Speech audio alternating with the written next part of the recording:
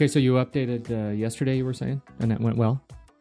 Yes, well, I mean, it went well, other than the fact that, so we've got an iMac that is newer, and that was great. And then 2 MacBooks, one of which is just right below the line there. Mountain Lion will not work on MacBooks. The other one will load Mountain Lion, but doesn't do AirPlay. I guess you got to be like 2011 for the AirPlay feature to work. Yeah, I haven't tried it. So I don't know. I was a little bummed about that. I thought do you have an Apple TV? Do an Apple TV too? It's version 2. Yeah. See, because my Apple TV is the very, very first one.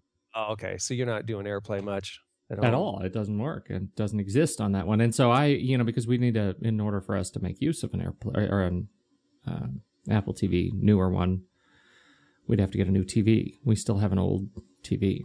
Oh, yeah. That's It sucks. It's a limiting factor, but we don't watch TV all that much. Yeah, you have to have HDMI. The TV we're watching right now, I'll tell you what, is the Olympics. I know, that's been great. Huh? What do you think of how NBC has done this? What do you think of are you up on the NBC fail thing here? Well, there are, yeah. I mean, I know it's a big production, and when I tune in, for the most part, I'm not complaining. I'm watching a few events and thinking, okay, whatever. And then I read the next day, Brandi Chastain is having a Twitter fight with. The first way you said it is probably right.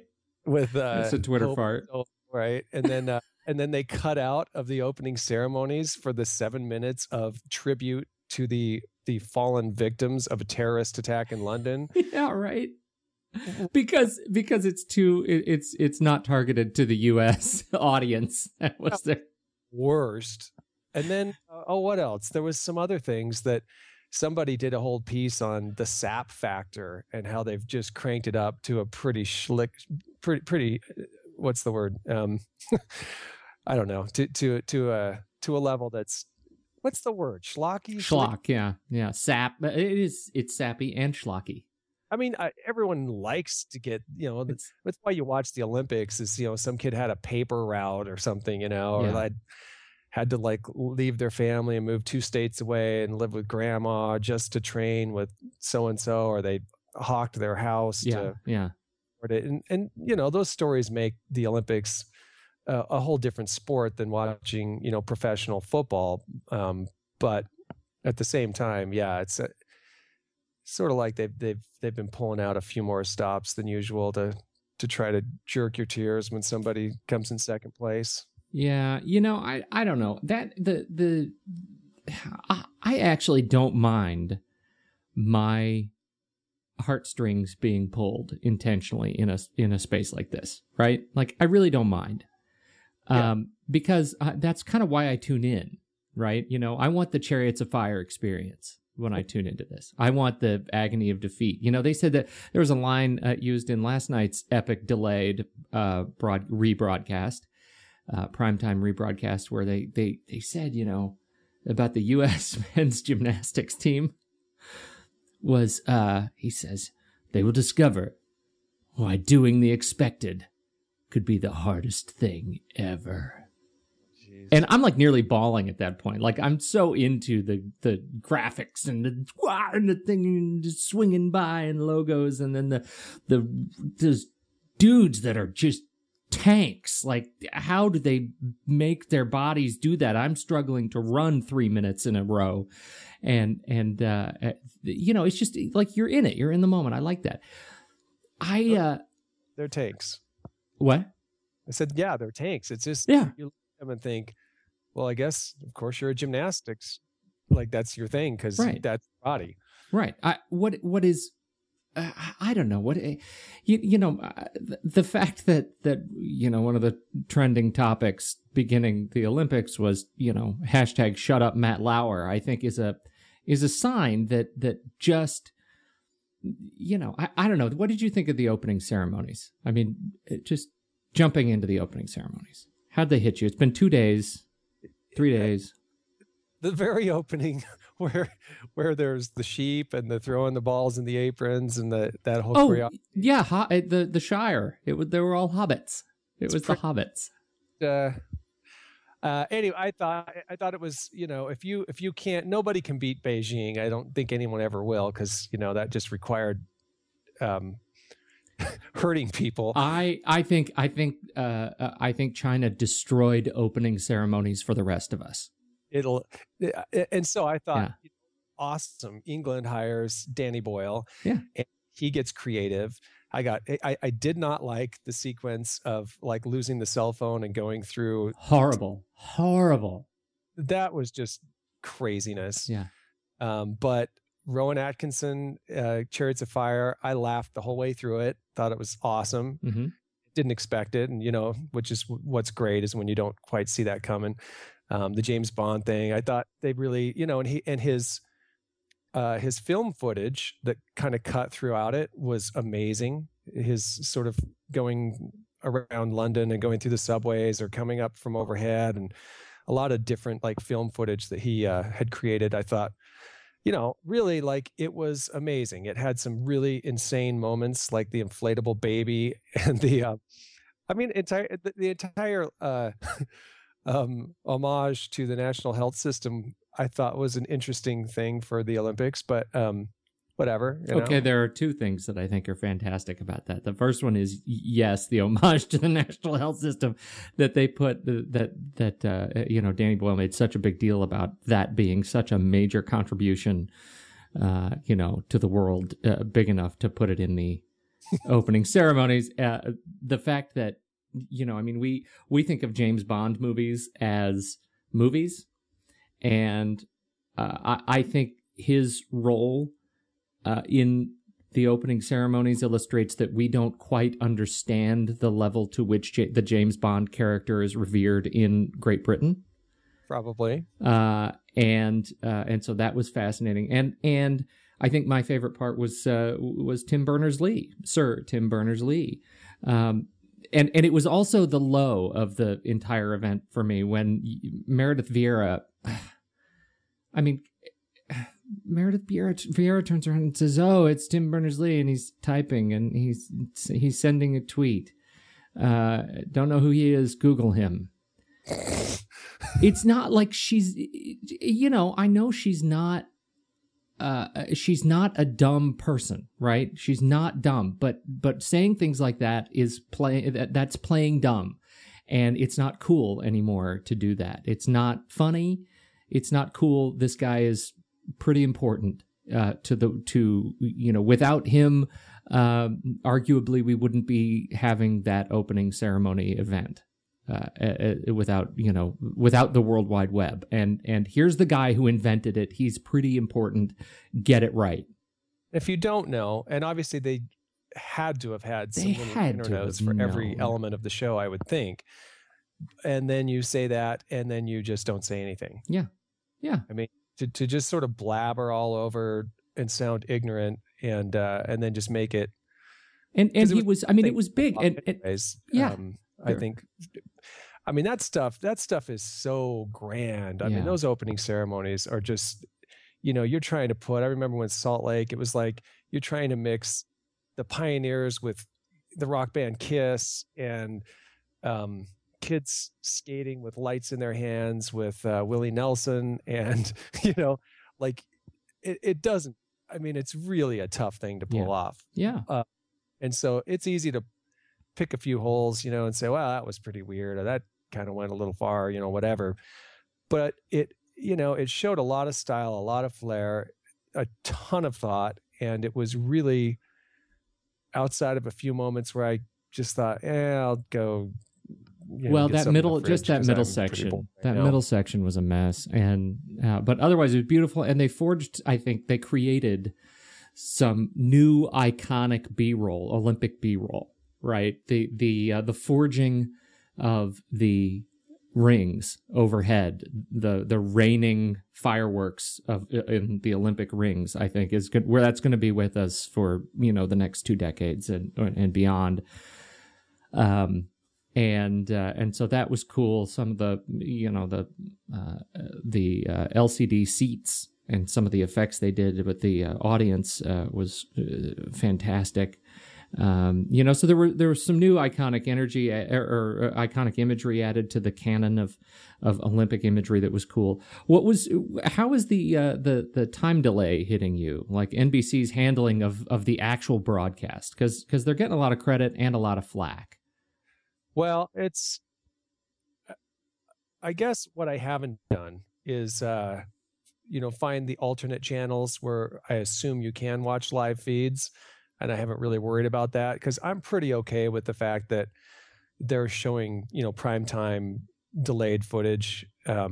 Is that what you're talking about? Is just the fact that they're happening? You get your 4 hours of, highlight reel footage in the evening. Which doesn't bother me at all. I mean, that's the way it was in Barcelona, right? I mean, I think it was pretty much the same thing. Well, it was very similar. The difference this year is that, this year Comcast owns NBC. Yeah. Right. And this year, NBC is live streaming more footage than ever before. Right. So if you want it, you can go and get if there is what NBC has said is if there is a camera on it, it will be live streamed or broadcast. So they are forecasting to have broadcast over 3,500 hours of Olympic events live streamed to the web by the time this thing is over, which I think that's fantastic. Now, what does it take to actually see it?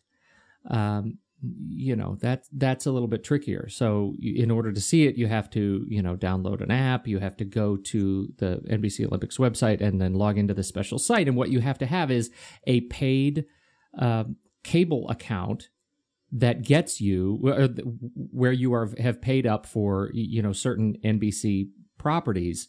And if you can log in with user credentials with your cable provider, then you have access to this special. It's essentially YouTube. YouTube is providing all the backbone for the streaming video. You access this sort of gated community where you can see all the 3,500 streaming hours. And so if you're a cord cutter, if you don't have a paid cable account, you can't see that stuff. Yeah, that sucks. I got as far the other day. I went to the iPad and opened up Safari, NBC Olympics. And the only page that they deliver you is click here to download the app. Yeah. So go to the App Store just to see what kind of reviews it's getting. And it was getting just skewered. The app is terrible. Did you spend any time with it? Oh, I didn't download it. I just thought, why bother? It's a mess. Really bad. As far as I can tell, it's just it's an embedded kind of HTML web page inside of an app, and it's using the Adobe framework developer, and it's just slow. It's terrible. It's not a native app, and I'm pretty sure they did that to get it out quickly and get it on across multiple platforms at the same time. And they are doing frequent updates. It seems like every time I open it, there's another update, but it doesn't seem to matter. It's slow, and you spend a couple minutes with it just trying to get the metal updates, and it doesn't make any sense. And so you shut it off. So all of these sort of barriers and create a few hoops of being a Comcast customer or whatever, or I don't get how that helps when, you're putting all of this energy into live streaming and people want access and you've got essentially a brand here that you bought into, the Olympic brand you paid over $1 billion for or whatever. And then, the cost to produce. And then you make it limited and restrictive and somewhat cumbersome. I don't know what point that serves and this is where I'm just sort of confused about how media properties view these things. If I turn on the TV and I'm watching it, say just the free local NBC broadcast, I'm watching commercials. I figure it's all paid for and they've got tons of sponsors and there are commercials and I'm forced to watch the commercials. And let's just say I don't really watch a lot of the commercials because I've got a DVR on my TV, so those get skipped. But when I'm watching them sort of on a forced live stream, I don't have the ability to record those, so I have to watch the commercials. So you would think they'd even make a little bit more money on some of those, exclusive live stream kind of experiences. So why restrict it? Well, right? I think I have an idea. Just to play commercials through it, like you do during prime time, and maybe they're not. Maybe that's the problem. Maybe that was their decision. I just haven't watched them, so maybe there aren't commercial breaks, and that's why they want people to have a subscription. I don't know. Just seems like here's the thing: get people in, get people hooked, get people loving the Olympics, and you've got sponsors and commercials, and people have to watch them. Here's the thing, though, that up to sort of, I think 3 days ago, we learned that all of the NBC properties had sold over $1 billion in ads. And that was for all of their properties across all of their NBC Universal, NBC Sports, broadcast properties. And of that, what have they sold for specifically for online advertising? 60 million. So $1 billion in ads for the overall network, only 60 million for online distribution. We have not reached that kind of inflection point where advertisers are saying, you know what, online ads, like watching the ads in stream, are as valuable as broadcast ads. So we're not going to pay as much for that. You have to question either the sales effort or perhaps the application, how it's done, how it's been thought through. Because I think there are times when an ad online has greater value, either because you can't skip past it or because it's so you're able to be so targeted to either the program or the user or whatever. It's you're able to be more interactive. You can pull people into websites directly from watching it. I know what you're saying, and you're right. I mean, obviously, we haven't gotten to the point that that it's reached a value, I guess, that comes anywhere near just traditional broadcast. But at the same time, I don't think that's I don't think it's terribly logical what might be holding that back. Well, I don't know that logic enters into it. I think looking at the performance right now illustrates that logic perhaps has not entered into it. And right now, or maybe logic has, but logic has bumped its head on the hard ceiling of the history of this particular industry. And so until I get your comment that we have to question the sales efforts. We have to question actually the ad packages likely from NBC ad sales. Like maybe they're just not packaging these in a way that facilitates these relationships, or maybe it's related to Comcast not wanting to give up. I mean, there's a lot we don't know, but I think what we can see more than anything right now, though, this is the point. What we can see now is that typically what happens in these sorts of convergence kind of events is the content comes and leads the way for the change. And this year, what is different, even if accessing it is absolutely kind of ridiculous for most people. If accessing it, by people like me, it's ridiculous for me because I don't have a cable account. So I have to find kind of loopholes, which do exist. But for, what has happened this year is we have more content being broadcast and streamed on the web than ever before, which makes me think that next time round, let's look at Rio, Sochi first, and then Rio for next Summer Olympics in 2016. I have to imagine that by then the change will have occurred, and that we will be, we'll be to a point where, the broadcaster, where NBC actually, trusts us to get the value that they need us to get from the online ad experience. Well, and I'll be going back to this until I find something better, but I go back to that Coachella live feed, which did the same thing. They used the YouTube backbone. So it was built on a YouTube platform, which was great. It wasn't buggy. It worked well. It had high quality. It was logically done in terms of the times. There was a little bit of lag. I mean, not everything was directly live, but they really did it well. And there's no barriers to getting there. Well, let's say next year at Coachella, maybe they do charge. I don't know. Maybe they just get some advertising that they didn't get this time. I don't know what they're thinking. But how easy for them to then, if they're going to pull people into that channel, and let's say they have sold advertising, that would be a first, I think. But let's say they've done that, and they sort of partner with that advertiser or that sponsor to, let's say you just go on Facebook, target your demographic, and then feed people into this site, which has no real restriction to getting into it. But you feed people in to build that online audience. Obviously, this one's a little tricky because there's the ticket sales component, but we're talking about the Olympics. None of us are going to be flying to England anytime soon. So why not get people in front of that?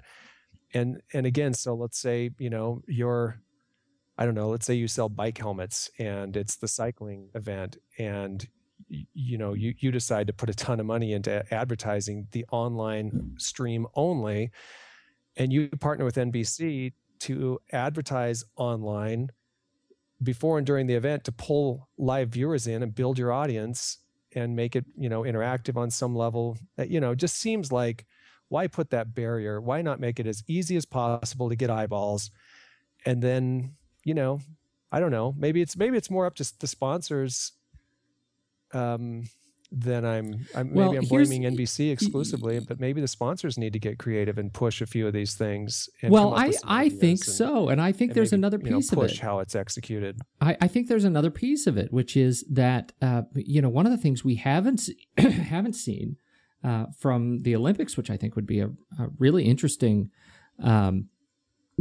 kind of a development, is that we see we have the physical attendee who can actually go to the Olympics and see them in London and can afford to pay the tickets there. Why haven't we seen any sort of virtual ticketing offering? With 3,500 hours streaming, it seems logical to start having packages that say, I'm a huge fan of these 6 sports, and I'd like to go ahead and buy a ticket for the duration of the Olympics to watch every single minute streamed on YouTube for $500 for the 2 weeks for those 6 sports. And that's a package I want access to, and I can log in and it'll show me the sports that I have access to, and I can add and remove sports from there. And now suddenly I'm a virtual virtual visitor to the Olympics and get to see the Olympic experience at the level that I want to invest in. And maybe it costs me $300, maybe it's $500, whatever. The ticket to get in the gates at in the Olympic Gardens, like right now, I think the only tickets left, they were saying on opening day, were $2,500 and up.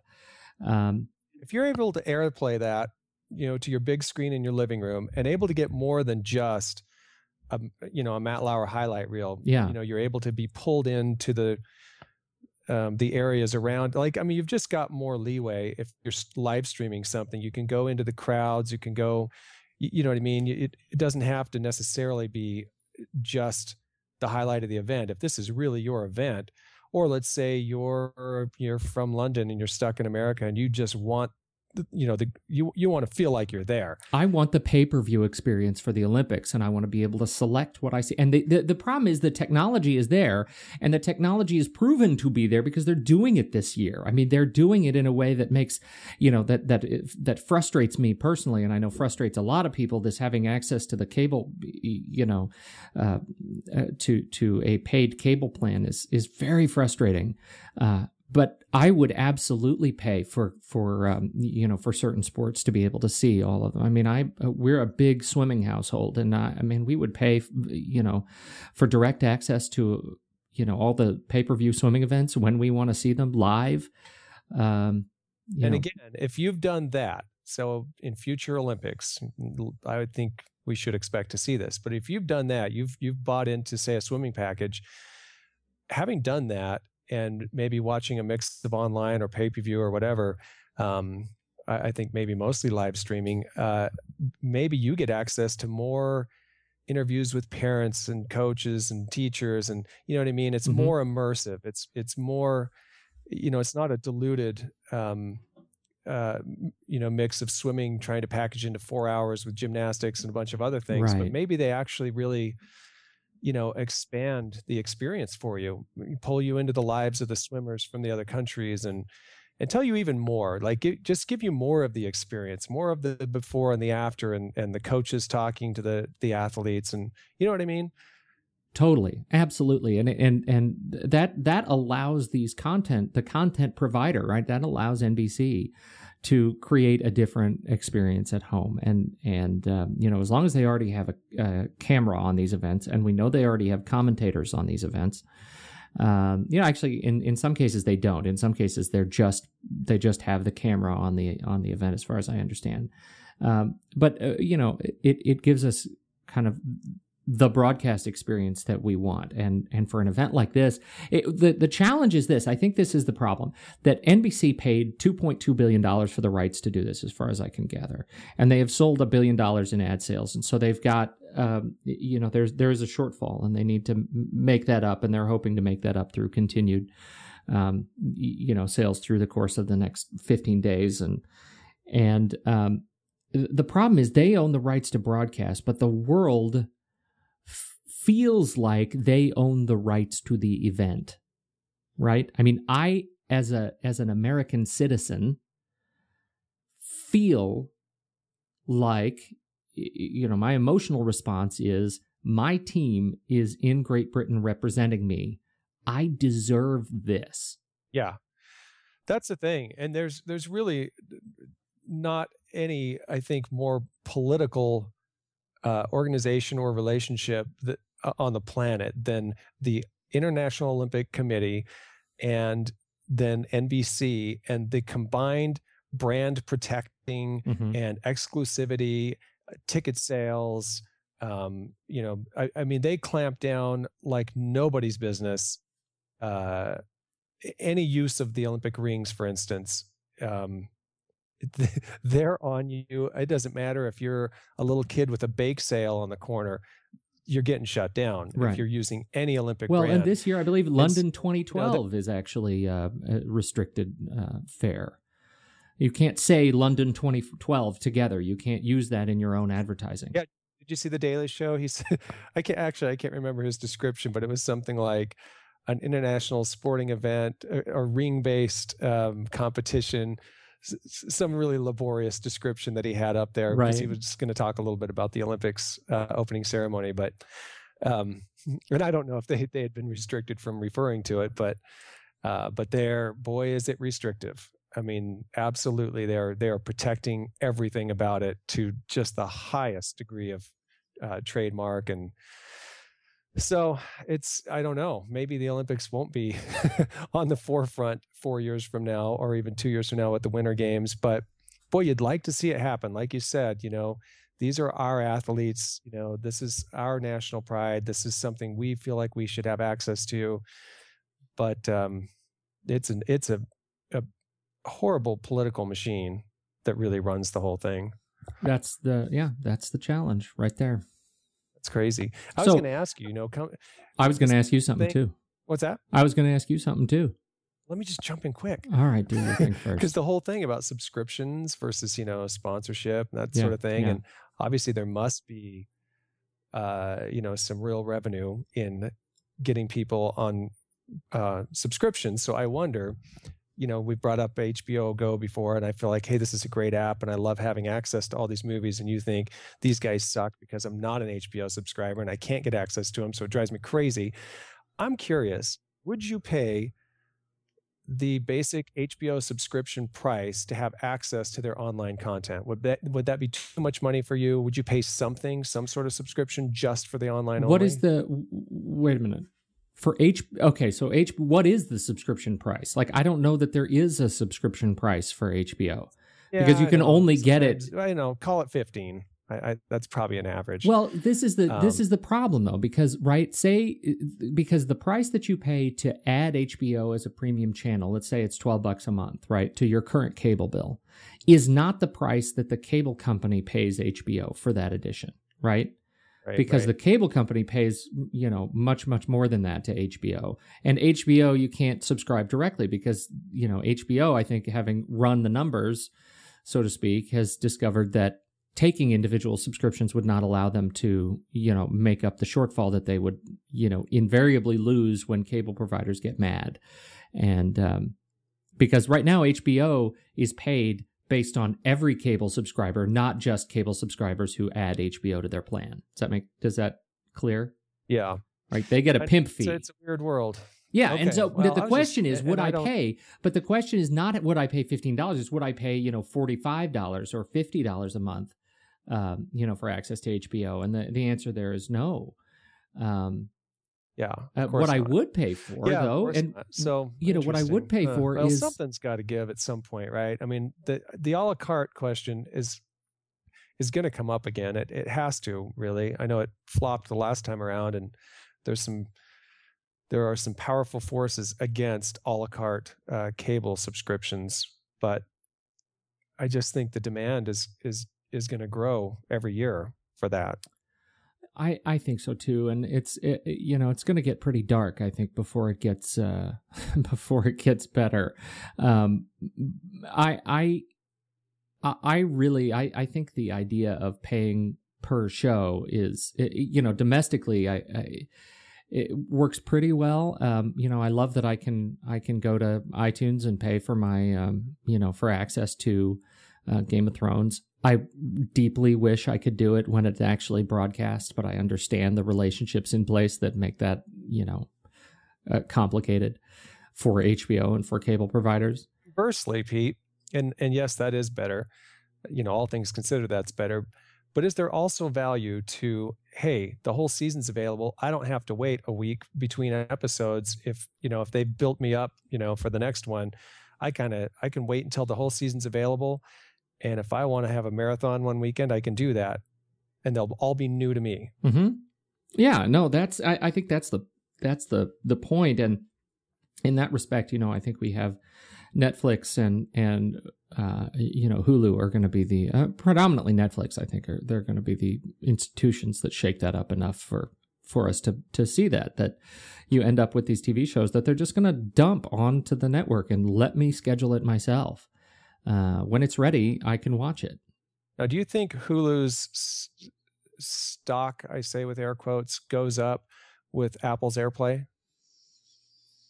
Well, I don't know because, just this morning, it was announced that Hulu Plus is available on Apple TV. Oh, I need to write that down. Yeah. So now it's a new widget. And so that's a new one. I think that's that's probably in some part a response to Mountain Lion and AirPlay. You know what? I mean, if let's go ahead and control that experience. And as long as, if people are already, signing up and making use of it, let's go ahead and just give them the whole banana. I don't know what that. I think mostly, Hulu Plus is just seeing, gosh, we want to be on every platform, and I think that's smart. It's important to be in the stream, and Apple TV, in spite of being Apple's hobby, is still a phenomenally successful product. So, but I was going to ask you, what are your favorite spots that you've seen in prime time, and some that you feel don't quite hit the mark? Okay, my favorite so far, unless I'm forgetting something else, but my favorite I saw last night was an Old Spice commercial. Fantastic. I loved every minute of the smell. It was a minute, every second. The Smelf one. Which one? I'm breaking up with Heather. What's her name? Because I need space. This was the one where he's imagining himself to be all these, like, you can just imagine it and do it. And one of them was like, you can compete in any sport and it's the Olympics, but he's the horse and he's got a jockey riding his back and he beats all the other horses in a horse race. That was just one little clip. Like, it's some guy with a little bit of a cornrow kind of a hairdo. And anyway, it was just abstract and surreal and just hilarious. It was hilarious. Be anything or whatever. You can even change your deodorant. Yeah, you can have confidence. I can't remember what the tagline, but it was like you can have confidence in your smelf or something like that. SMELF. Smelf. Uh-huh. It was brilliant. Kennedy still, right? Yeah, I'm pretty sure it is. Yeah. I liked the Visa Burj Khalifa dive. I don't recall that one. Oh, it's David what's his name? David Boudia. I don't know. David Boudia dives off the Burj Khalifa in this TV ad, and it starts with him. There's this kind of long Ghost Protocol pan around him standing on top of the Burj Khalifa, and then he dives off into the pool, and it's something David Boudia will have done so many dives that it will be the equivalent of diving off the Burj Khalifa 180 times. And then as soon as he hits the water, it cuts to underneath the water, and 180 David Boudias dive into the water at different sort of planes. And it's quite beautiful. It's a wonderful ad. What do you think about we were talking about Mountain Lion earlier. What do you think of the new Apple ads? Oh, I don't like them. Yeah, I think they're dumb. I think they're bad. I don't think Jobs ever would have okayed those ones. That's just an opinion that I'm speculating on. Who knows? But yeah, there was a really interesting piece this morning that I'll post on Facebook that from the former Chiat Day ad director commenting on just how bad these ads are. And he actually had that comment. He said, I'm not saying that, Steve would or would not have done this. Steve was capable of major gaffes in his perception of public opinion. And by and large, he got pretty good at it, but he was capable of doing things that were pretty dumb. It's hard to say whether or not he would have, okayed these ads. But in general, he said they're really terrible. And, God, they're terrible on a number of levels, I think. I don't like them at all. I think they took the obvious thing, which is to say, our stores are now so ubiquitous and our employees, uniformed. And so we can put them in an ad. And if you don't even have the volume up, that we're essentially trying to say that our service is great and our employees are great and we're connecting you to our product that way. But I get nothing out of it. I don't feel a brand. I don't feel inspired. And I think most of the time those commercials have run, I've just had the volume down and hadn't had any. Or I would have had to I don't know, quiet the room to watch it or to pay attention, or I had no desire to. I just don't see anything about it. I'm disappointed. I don't like them at all. Yeah, I am too. I think, I think the message is interesting because, I think it's about staff. I think it's about the genius relationship, right? It's about the what those geniuses are. And, at the core of the message, what we're seeing is, Apple saying, look, unless you already own a Mac, you may not know that this genius thing exists, right? If you've never been in a store, you don't know about the genius. So we're going to use these ads to introduce you to this friendly genius. And we're going to introduce him to you with the crazy, dad who's expecting a baby, who's having a baby that night. We're going to do it on the airplane, which is, but at what cost? And I think the cost is they have made the Apple product something that simpletons use. Yeah. And, I almost think it's sort of like, I think they started heading in this direction by focusing so much on Siri. And I thought the logic of the Siri ads for iPhone 4S was we're not necessarily trying to get people who don't own an iPhone to buy one. We're trying to get people who have an older model to upgrade. And the one feature that we can really set apart here is Siri, because you don't have that if you have the 4, you got to get the 4S for it. And it's so cool that, that's what it's about. But what happened there to some degree, and I think with these even more so, is they've kind of gone away from that sort of a little bit more these are inspirational products, and if you put your mind to it, you can use them. I mean, Siri, I guess, was kind of like that. Like, you've got people using Siri for things that are just like, wow, you have to be really creative to think of those things, or you might not think that that's something you can do, and that is kind of the beauty of Siri, I guess. But they do that a lot with the iPad ads, that you can do this and you can do this and look what you can do and look how smart your kids will be and you have access to the world in this beautiful way.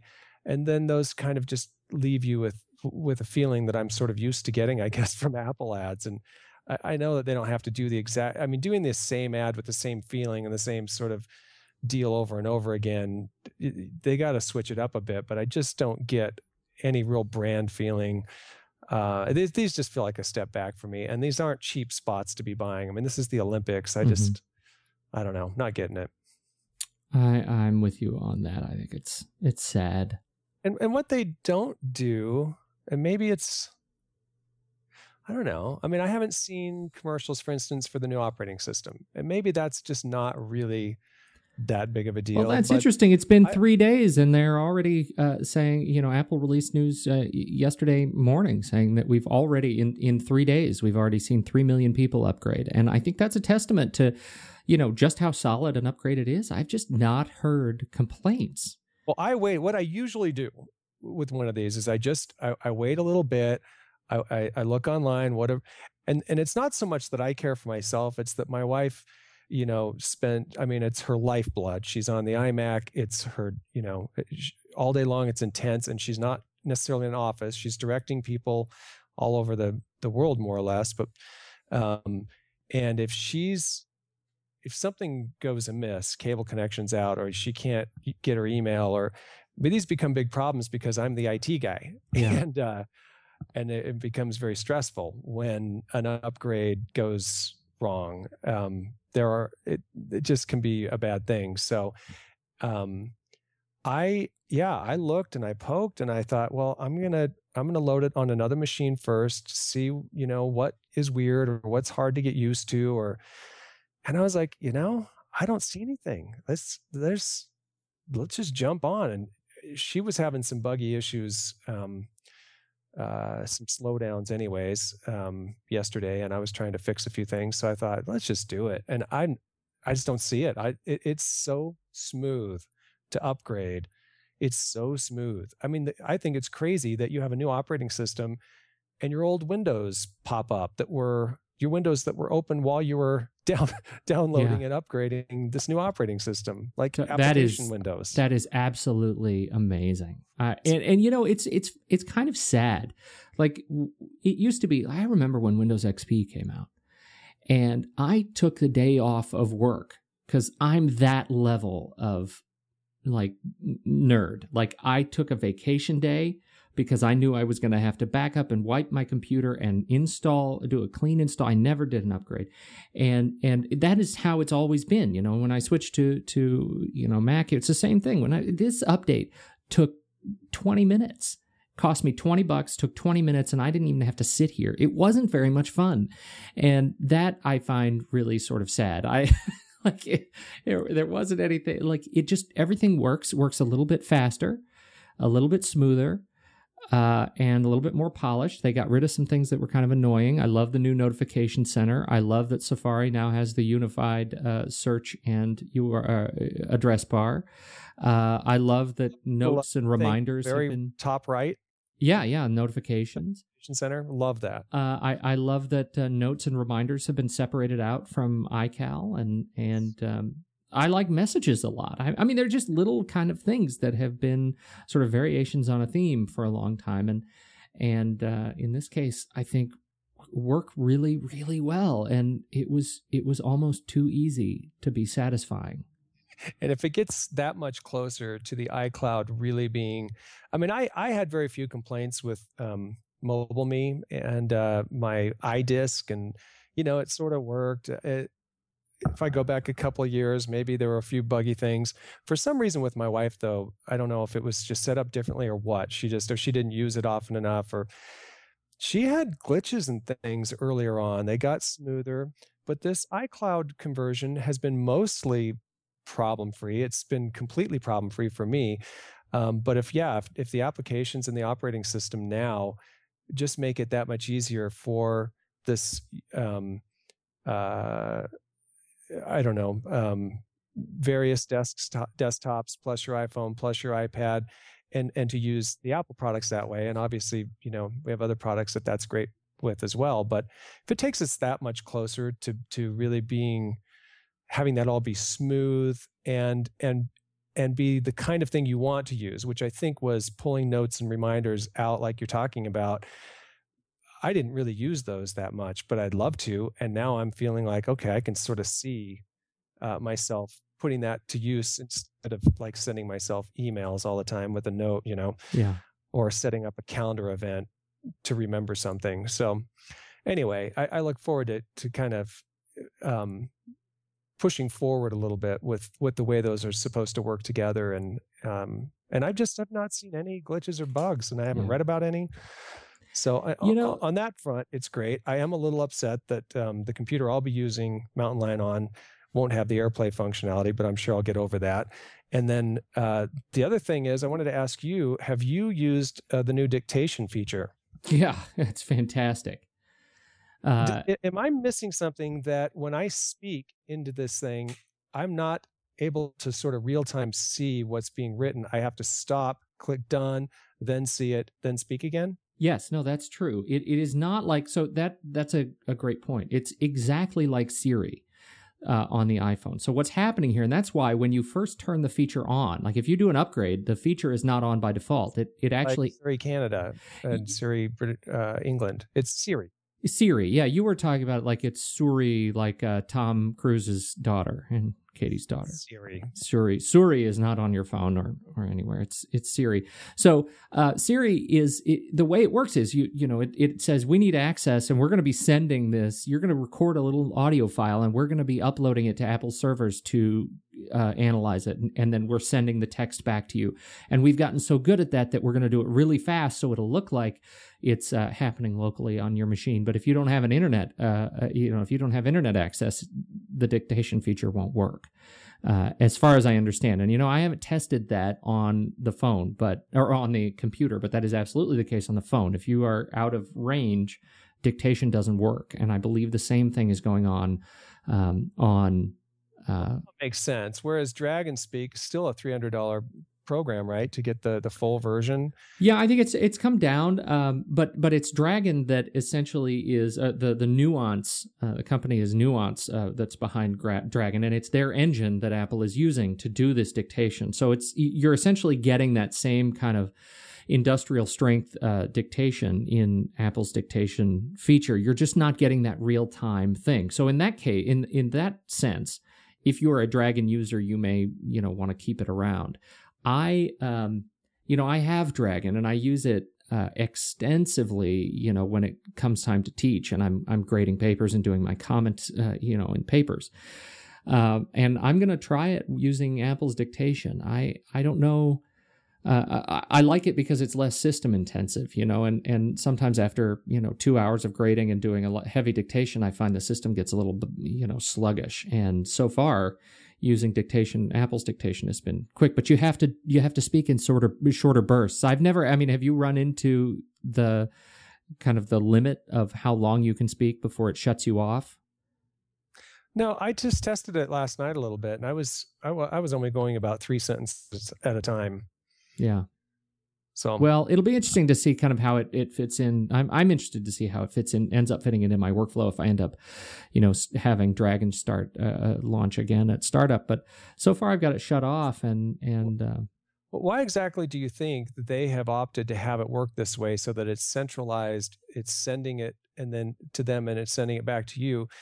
Do you think that's good because it reduces the computing power needs, I guess, and the size of the operating system? Or do you think that it maybe was a licensing thing, that it made it cheaper for them to release a $20 operating system that way? I honestly don't think it's either. I think those are sort of collateral benefits.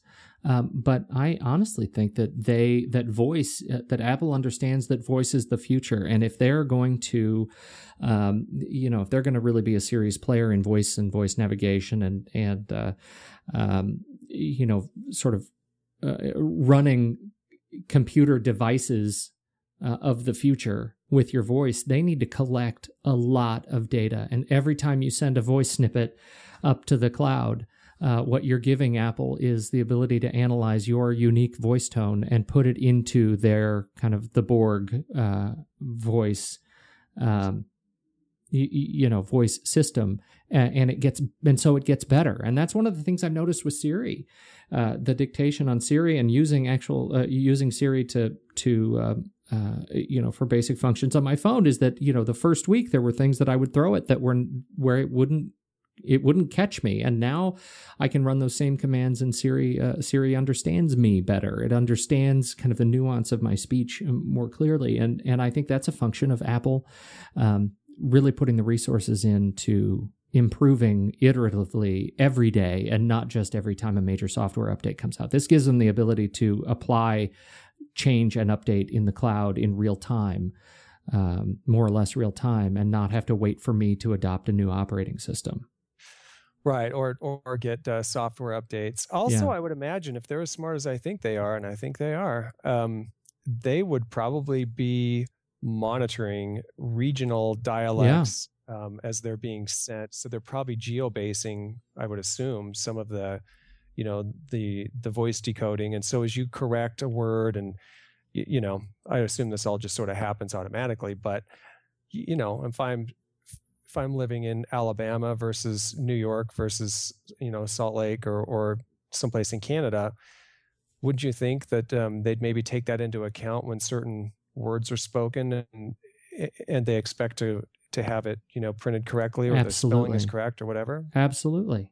And I think I think this is I think it's a really smart way to implement dictation, and I think one of the things that Apple is testing, and I think believes, is that when using dictation, when sort of adopting dictation as kind of a lifestyle, computing lifestyle, people generally are not dictating book length missives with their voice in one stretch. And I think, having this little, generally when you're doing it, you're responding to a quick email, you're saying, yeah, I can make it to that meeting, and then you're done.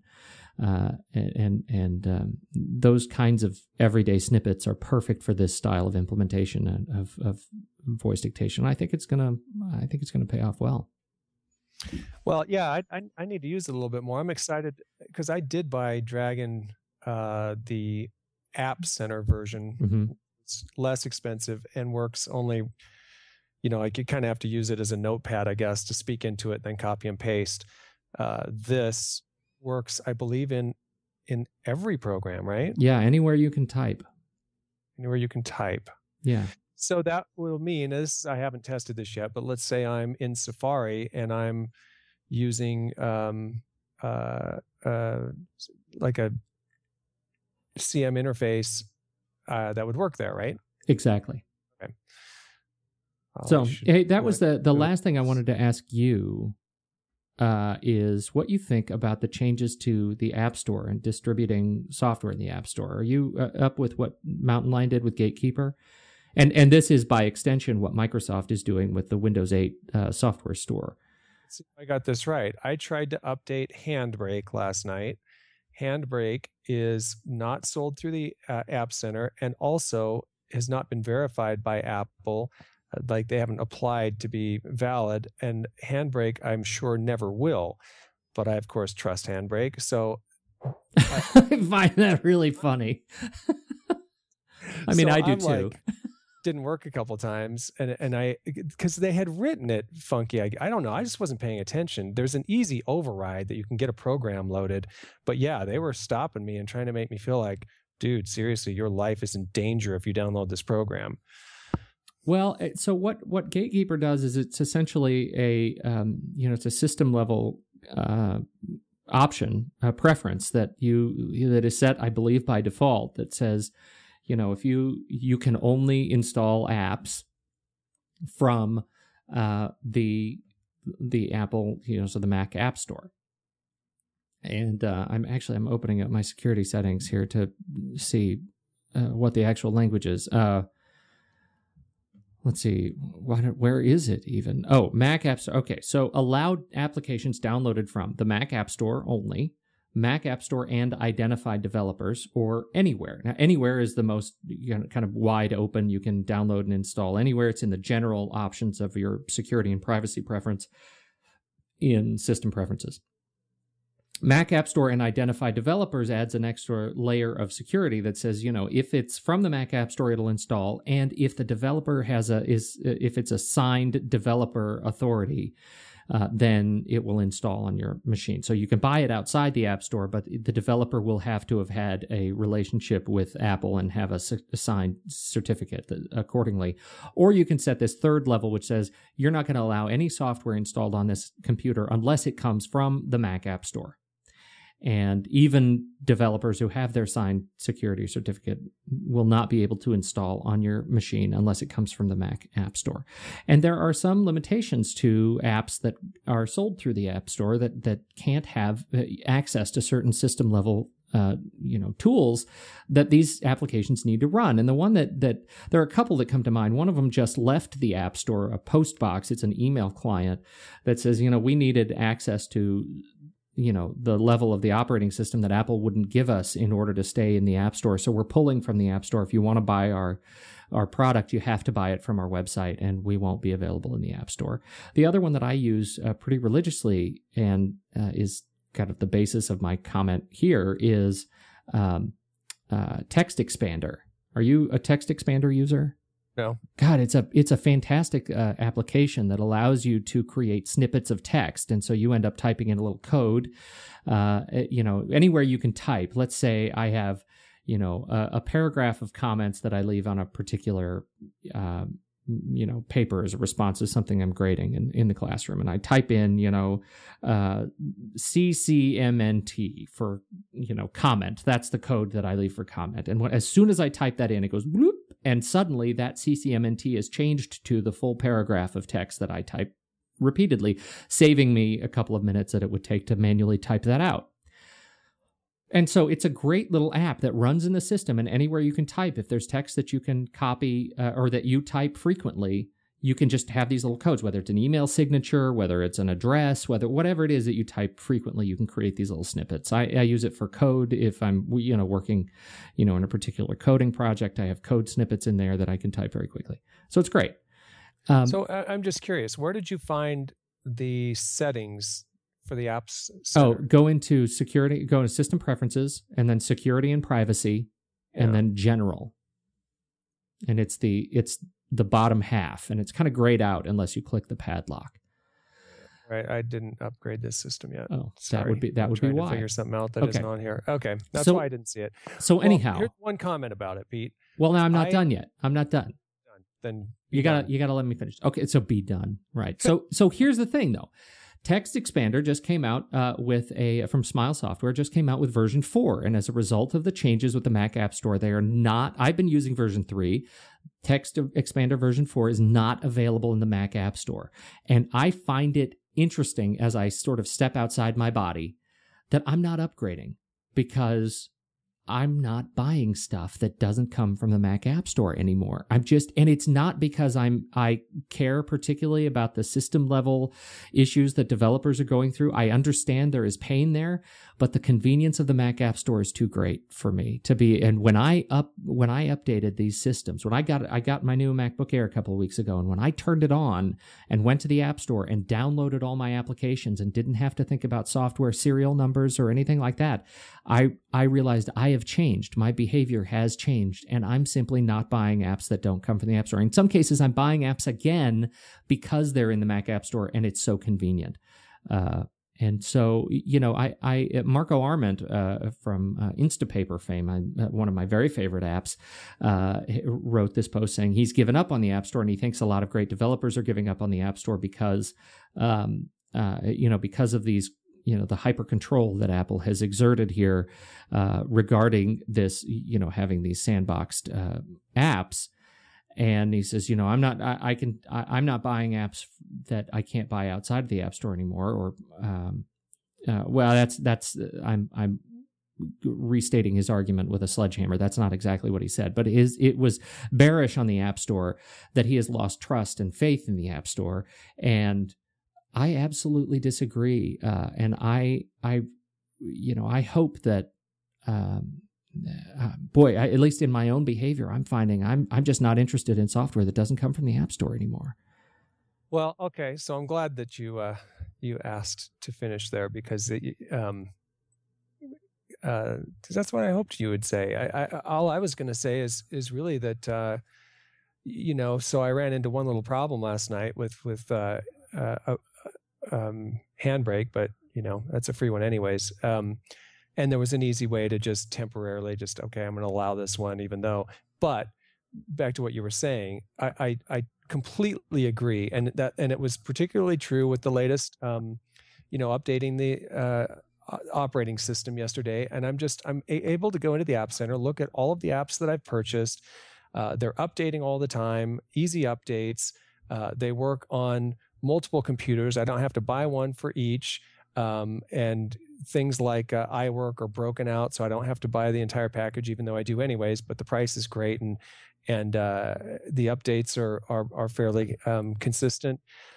I agree with you. I feel completely secure buying from the App Center. It's very convenient. I don't have to pull out a credit card or trust, somebody's security, like payment security, or set up an account somewhere.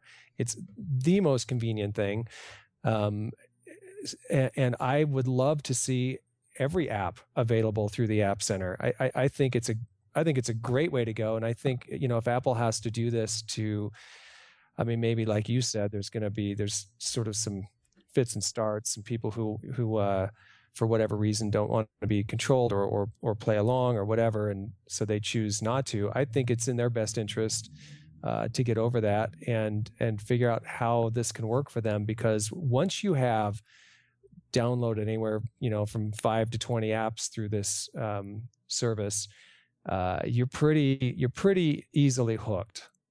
Yeah, and I think that's an important distinction. Like, there are apps that, like Handbrake, that provide a single purpose, and that I recognize that purpose and function exists outside of the App Store guidelines. And that's one that that's one example of an app that I, keep running, even though it didn't come from the App Store, because there is no App Store corollary to what Handbrake does for me. And so I keep that running. But if I'm thinking to myself, I need to add a function to my computer, or I have a process that I need to add to my system, the first place I go is no longer sort of Google and reviews. It's the App Store. And so I'm not even going to, just based on my changing behavior, I'm not even going to see apps that don't come from, that aren't in the App Store, by and large anymore. And I think that's important. When I'm looking at new apps and new functionality, I'm not going to see it if it's not there. And that's one of the things, by the way, yesterday I was telling you I was trying to debug a slowdown on my wife's system yesterday, and there are some old, there are a couple old programs that were a couple of operating systems ago or whatever that I never used, and I was just trying to clean things up and make sure there's not something that somehow has an incompatibility that I'm not aware of, or what I mean. There might be something out there. I think this slowness, just FYI, was primarily needing a RAM upgrade, which is coming. But otherwise, there were a couple of things I tried to clean up, and that was one of my deciding factors. I just feel very confident that if it was bought in the App Store, there's a certain level of support and a likelihood that there'll be compatibility with operating system updates, and that these aren't sort of squirrely apps that some kid in his garage isn't supporting anymore or whatever. So I did delete a few things, some larger than others, but there's just some stuff in there that, and some of them were really small programs that did a single thing, and I haven't used them for a while, but I didn't get them from the App Store, and I just deleted them. I don't care to have them around. And as you go through these operating system updates, you've got these sort of old small programs in there. Just, I'm with you. If it's not in the App Store, it's a very easy decision for me just to get rid of it and not worry about updating it anymore. Well, and so, it gets back to, I feel the pain. I get it. And, if you're, for developers, I absolutely feel it. And it's hard because, I'm typically very much on the side of the cause of developers. And I think developers are sort of the modern Rembrandts, and they do incredible things. And in this case, my behavior has changed dramatically in a very short period. And that surprised me. I'm just looking through here at what I have bought through the App Store. Some of them they were cheap, and I thought maybe I'd use them. But yeah, it's very interesting, actually. I absolutely feel that way. I mean, I got that little warning again, so it's a little annoying that once, but and that was the first I'd, really sort of processed, okay, this is, they've gotten serious here about, trying to, push more developers into the App Store. Well, I'd love to see it. I'd love to see, 90% plus of all apps available that way, and feeling like, that same sort of, it's going to play on all my computers and, whatever, like that I just have a level of trust. It's a level of convenience. And it's annoying to me when there's something that I want and it's not available there. Yeah. I'd much prefer to use that for almost all my software purchases. Absolutely would. Okay. I'm glad we got that one sorted out. Interesting. I think that's all we got. So, I think, what do you have? Do you have something else? No. I think we're good. Yeah. If we had more time, a friend of the show who we had on a few weeks ago, Devon, he's got a big event coming up this weekend with superheroes in Park City.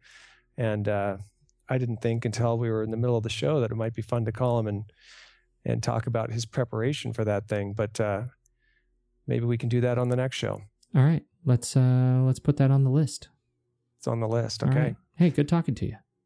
You too. Go see if you can win a race or something today. That'd be good. Really? Yeah. Okay. Try. Okay. Bye.